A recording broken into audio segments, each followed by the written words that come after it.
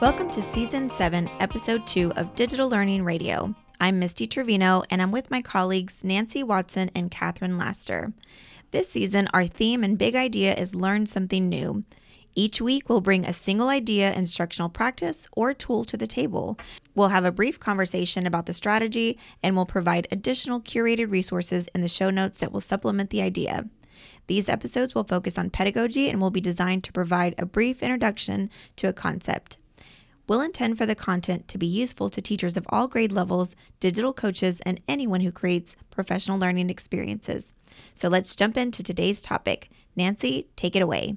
Well, thanks, Misty. My kind of things that I want to talk about in this series are the different legs or pillars of universal design for learning. So that is a concept that I know a little bit about, and I'm trying to learn more, and I'm hoping that by sharing my understanding on this podcast, that will help me solidify what I think I know about it. So like Catherine did last week, I'd like to kind of ask you to think about your own understanding. So if we were in person with our audience, I would ask everybody to do a fist to 5 and kind of rate how they understand universal design for learning, with a fist being, I've never heard of that before, and a 5 being, Nancy, please shut up and let me just take over from here. So how do you guys feel about universal design for learning? Is that a topic that you're familiar with? I would say I'm at a 1, and only because I'm part of the ISTE certification process, and we learned a little bit about universal design for learning. And at first, hearing the term, I thought, I have never heard of this before.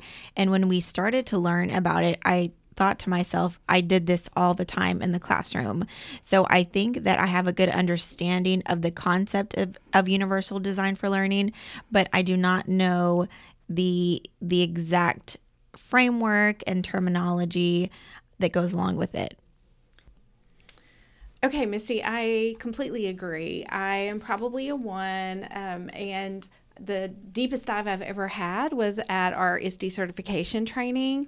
I know a lot about differentiated instruction and did a lot of study of that, and I see a lot of parallels, but the terminology and the framework, I know, I'm a 1 or a 0.5. Finally, something I know more about than you, Catherine. Well, universal design for learning is just a framework to improve and optimize teaching and learning for people, and it's all based on research and scientific insights about how people learn. So I do think that a lot of universal design is just good teaching, like you said, like you try to make opportunities for all students to be successful. But it's basically where you consider the needs of the broadest possible range of users from the very beginning. So it kind of reminds me a little bit of what you said last week, Catherine, about having a low floor but a high ceiling. And it gives all learners the opportunity to participate and learn. So we kind of talked a little bit about, I think after we were done last week, we talked off air about the parallels between the EDU protocols and some of the principles of universal design for learning. Well, and they have, in their final chapter in the book, is all about how these meet UDL. So, oh, great. Yes. I can't wait to read that. That will help me for a session that I'm planning for this summer. But there are 3 main branches of UDL, and today I was going to try to explain the first one, which is engagement. This appeals to individuals' affective networks, and it's about the why of learning. It's about how people feel. So engagement is educators sparking excitement for learning and how they provide an appropriate degree of challenge, how they encourage learners' self-motivation and emotion regulation. Within every leg of UDL, there are 3 guidelines, and each guideline has several checkpoints. So this is really like kind of a wide and deep framework, and I'm really just touching on the high points. But the first guideline of engagement is recruiting interest, and that's just about sparking interest and curiosity. We all know that people in general, kids, adults, whoever, that they are not going to be prone to learning if they're not interested or curious about the topic. So this one kind of relates to me, to ISTE's Empowered Learner Standard. The checkpoints are about optimizing learner choice and autonomy and providing relevant and authentic experiences. They also talk about minimizing distractions and threats. So we don't normally think of a classroom as having threats, but for some kids, maybe too much novelty or too much stimulation could be considered a threat. Kids who really like to learn on their own might consider having to work in a group all the time to be kind of a threat. So is that something you guys have ever thought about as far as things about recruiting interest?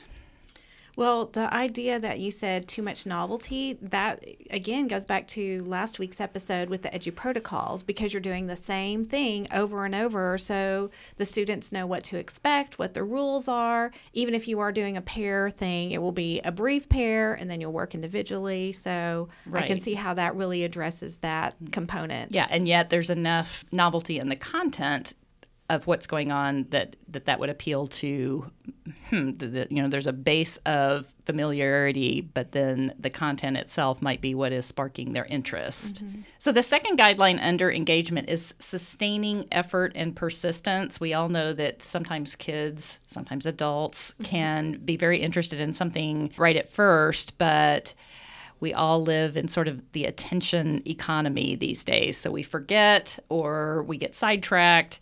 So the checkpoints under sustaining effort and persistent have to do with things like providing reminders and calendars and just keeping deadlines in the forefront of students' mind. That's another way of keeping students engaged.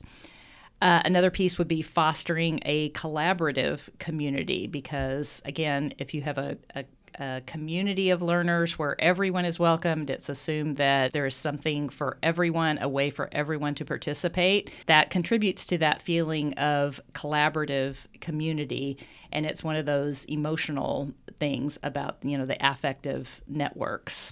So what I'm going to jump in right now on this is that I'm thinking of Google Classroom, and I'm thinking about our Glassy creations with Tony Vincent, because we get the reminders automatically in Google Classroom. Those notices and assignments appear on our calendar. So we get the email notifications, plus we're getting this collaborative community in the classroom with our discussion and our comments. So that's a great observation. And I don't know if Tony knows about UDL. I suspect that he does. But even if he doesn't, like Misty said, a lot of this is stuff that good teachers just sort of do already, but they might not have a name to it, or they might not have the specific words to go along with the framework. The third guideline of engagement is about self-regulation and helping students to set personal goals, develop coping strategies, having them be more self-aware of their own progress. My favorite way to do this as a teacher was to have one-on-one meetings with students. I think that was the best way to help them set those personal goals, to help them keep track of their goals, and really just have a conversation about where they were and where they hope to be. So in my class, we did learning logs, and at the beginning of each unit, I would have a list of all of our objectives, and the students were to set personal learning goals. This way, they would say, here's where I am at the beginning of the lesson, again, fist to 5, and then how much effort did I put in today's lesson? Where am I at the end of the lesson? And then set the goals like that. So that was something that was really on paper that I handed out. We talked about at the beginning of each unit and at the beginning of each lesson. Get your papers out. Let's set your goals on your learning logs. So I've seen that happen in classrooms as well. Yeah, and I think that this is another area where technology can really help, and these principles can also be no-tech principles too. So what we want to do is, help students along the path toward their own self-assessment. And we all know that reflection is very important in learning. That's how we, when we reflect on learning, that's when we really know how much learning has taken place. So all of the information about Universal Design for Learning comes from CAST. If you go to cast.org, you'll be able to learn about the UDL framework. And you might start with just seeing where you are already doing these things in your classroom and where you could maybe start to add in some of the additional suggestions that are provided in the Universal Design for Learning framework. So, Nancy, one thing that I really love about this is that I think in so many campuses or districts, one of the campus goals says engage your students. And what is this magic engage? What does that mean? What does that really look like? What are some tangible things that you can do about engaging? And so this framework provides some more specifics than just this kind of ambiguous engage kids. Yeah. And so I like that too, because sometimes engagement means that students are really actively participating and thinking about stuff, but sometimes we mistake engagement for just compliance, or they're sitting quietly at their desk, so they must be engaged, which we all know is not necessarily the case. But yeah, so I'm hoping that as I learn more and as our participants, our listeners learn more, that these are some tips that can help in any classroom and can help all students to learn. Okay, well, thank you, Nancy, for sharing this idea. So I think we both, Misty and I, have a better understanding of the engagement factor of UDL, and I look forward to hearing your ideas about the other two components. Thanks for tuning in to Digital Learning Radio. To connect with us or to share the ways you're incorporating UDL to transform learning, reach out on Twitter at DigLearnRadio, and please consider sharing this episode with another educator. If you're a new listener, welcome. Don't miss our previous series called Step In, where our conversations focused around equity and education. When you learn something new, you can teach something new. So we hope you've learned something new today that you can turn around and teach someone else.